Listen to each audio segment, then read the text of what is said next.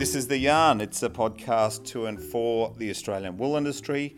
My name's Marius Cumming and I'm here with Ben Madgwick from the AWI graduate program. G'day Ben, how are you? Very well, thanks Marius. How are you going? Very well indeed. Now, the market has started again. We're going to be talking about where the wool market is and what's driving the market. Yeah, it's off and running. It is. The 2019 season's up and running. And we were just talking before how you're in the middle of shearing at the moment. How did it all go? Yeah, it went pretty well, Ben. As a wool grower, it's always a stressful time of year, getting shearers in, and you sort of see the results of your hard work throughout the year, being a harvest. But it's always a really enjoyable time, but also quite a stressful time. Do you like to sell your clips straight away? Well, financially, I kind of have to. There's really no choice in that. Being someone who has a pretty healthy debt, it's all got to be tipped into a fairly large hole. So, it's got to be straight away. But I have to admit, I'm interested in looking at WoolQ possibilities as well, as the trading platform is about to get up and running. So, all options are on the table, Ben. Okay. Well, I think AWI's trade consultant, Scott Carmody, is hanging around the office today. Let's see if we can grab him and catch up with him on some of the insights of the markets for this year. Yeah, Scott, come over here. Scott, Happy New Year. Lovely to see you again. Thank you. Scott, what's the sentiment in the market last week and this week? Sentiment's quite buoyant. Despite the heavy volumes, we've been hit with 50,000 bale sales, which are 3 or 4 of the larger volumes that we've been faced with this season already. The prices are somewhat surprising to most participants, as people were expecting a bit of a dull market. China was reporting a little bit of lack of even want of machinery demand, so for the come back and see the market appreciate by 3.2% over 2 weeks is quite surprising. As I said, the demand out of China's stagnant, pretty similar to what we experienced before Christmas. It's hard to write new business. It's if you want to write new business, you've got to be pretty sharp on the pencil. You've got to go pretty low, and at the moment we're looking at 20 to 30 US cents below the current ruling levels if you want to achieve any sort of business. So for what the local market's doing and for what the major market, which is China, is reporting as soft demand, you've got to look at our supply situation and just say, listen, I think the world's woken up to the fact that there is not a dearth of wool available. There's no stocks anymore. And if you want wool, you have to go to the prompt market and buy it and pay the prompt price. And that's what we're seeing. The ongoing drought conditions across many wool growing regions obviously has been affecting the quality of wool coming onto the market, and therefore a lot of drought superfine wool. How is that continuing to meet the market? Well, we're definitely seeing the numbers. You're quite right, Marius. The numbers of 18.5 micron and finer we're seeing is actually increased year to year. So whilst the overall volume of tests through the AWTA is sort of pointing to that 12 to 15% loss of national production for the current 2018-19 season, we're actually seeing in the 18.5, which is the superfine category, we're seeing an increase in supply. And for those wools to be holding where they are, it's quite a good indicator that there is an underlying strength here somewhere in the market. It's obviously price dependent because the price gaps have narrowed to their coarser counterparts, so 9.5, 21 micron, which is the next groups down. They're quite close. You're sort of talking only 60 to 70 cents between those full micron points. So as long as that gap remains, the Chinese and other users, the European lower end top making and also the Indians will continue to soak up those prices at those levels because they look attractive in comparison to their coarser counterparts. And with the volume of those coarse wools in very much a lack of supply, you can only call it lack of supply, particularly 21 and 22.5 micron types, they're hard to find. So the price of the wool's compacting into one, but when you're talking about 2,300 cents clean for merino fleece of any description, I think we're pretty safe to say that people want to continue to grow wool at those levels. And as long as we get a bit of rain in the eastern states and South Oz and other drought affected areas, things should be good. Just back to the test results, are you finding that the staple strength is quite consistent with a consistently dry season across the summer, or are we getting some breakages in the test samples? Yeah, Ben, the test results are, I think the test house, AWTA, are reporting around a 0.4 to 0.5 reduction in NKT, which is quite good. The merino he's a good animal, so They do very well in these tough conditions, and as long as they keep the tucker, a minimum regime up to them, they do very well. And that protein conversion into wool staple, it's continuing along nicely. In fact, a lot of the clips this year are, the yield's a little bit suffering down, a little bit more dust going through the wool, but the actual wool quality within itself, it's surprisingly good. I'm sure that the processors overseas won't be disappointed. The wools that they're getting are still quite okay. Yes, they're drought affected, they are drought fine, but the staple strength, the cleanliness within, apart from the dust, and that dust is accommodated by, our scouring. The techniques are good there to clear that. So, no, I think the process will be very happy with that, and the drought is not affecting the overall wool quality. It's just probably, the biggest effect, I dare to say, is the half a kilo or kilo loss of weight that each sheep is getting, and that affects the grower's bottom line. But these prices, it's going to keep people handy in returns and keep them interested in producing wool as a viable enterprise. Worth continuing to supplementary feed for, perhaps. It's a really important time of year in the wool cycle in the Northern Hemisphere winter, of course. It's cold, people buy wool, selling seasons take place. What are we hearing, or is it too early to gauge what wool sales have been like in the Northern Hemisphere this winter? I'm a little bit advantaged here in that I get to hear a lot of what AWI are doing around the world, and they've got some good information channels.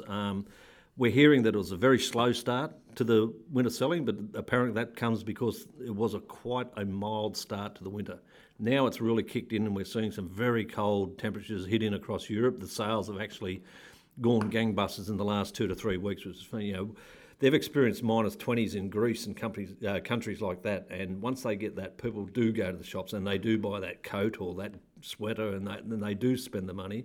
And I think the consumer is well aware these days that coat or that sweater must be made of wool for it to achieve the value in warmth. So the figures are, slow to start, and that probably was reflected in the market. But these days, market's increasing, and I look to the carding, the carding types, and the carding types have slowly been appreciating over the last 2-3 sales, and that's a really good indicator that that end of the market, which is quite often misnamed as being a cheap end of the market, which is not, but it's coating and sweaters. That's showing improvement, and that's a 3 to 4% improvement in a very short space of time, and that's generally indicative that those sales in the Northern Hemisphere are increasingly showing better results. And as time goes by, the stocks, which through the supply chain this year unusually are held at garment stage, that's starting to clear now, and probably that's at a little bit of a loss for those manufacturers, but they now can clear stocks, cash a bit of money in, and then relook at the new season, and they'll be looking at the next 2 or 3 months to really have a close look at what they want to produce for next year's selling, and that autumn, winter selling next year. So an important part of the cycle. Now, Ben, you've been part of the AWI Graduates Program. You've been over in London for some time. You've had a first-hand look at what we do in Europe. What did you get up to over there? Yeah, I've just gotten back from London, started December. So I was fortunate enough to not only be in London, but also get over to Italy and France for some trade shows and to visit some mills as well.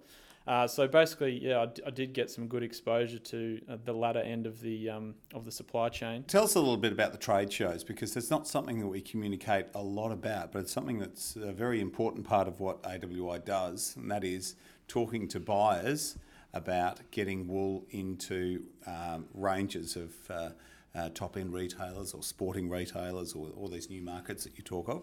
What actually happens at these trade shows? Give us an example.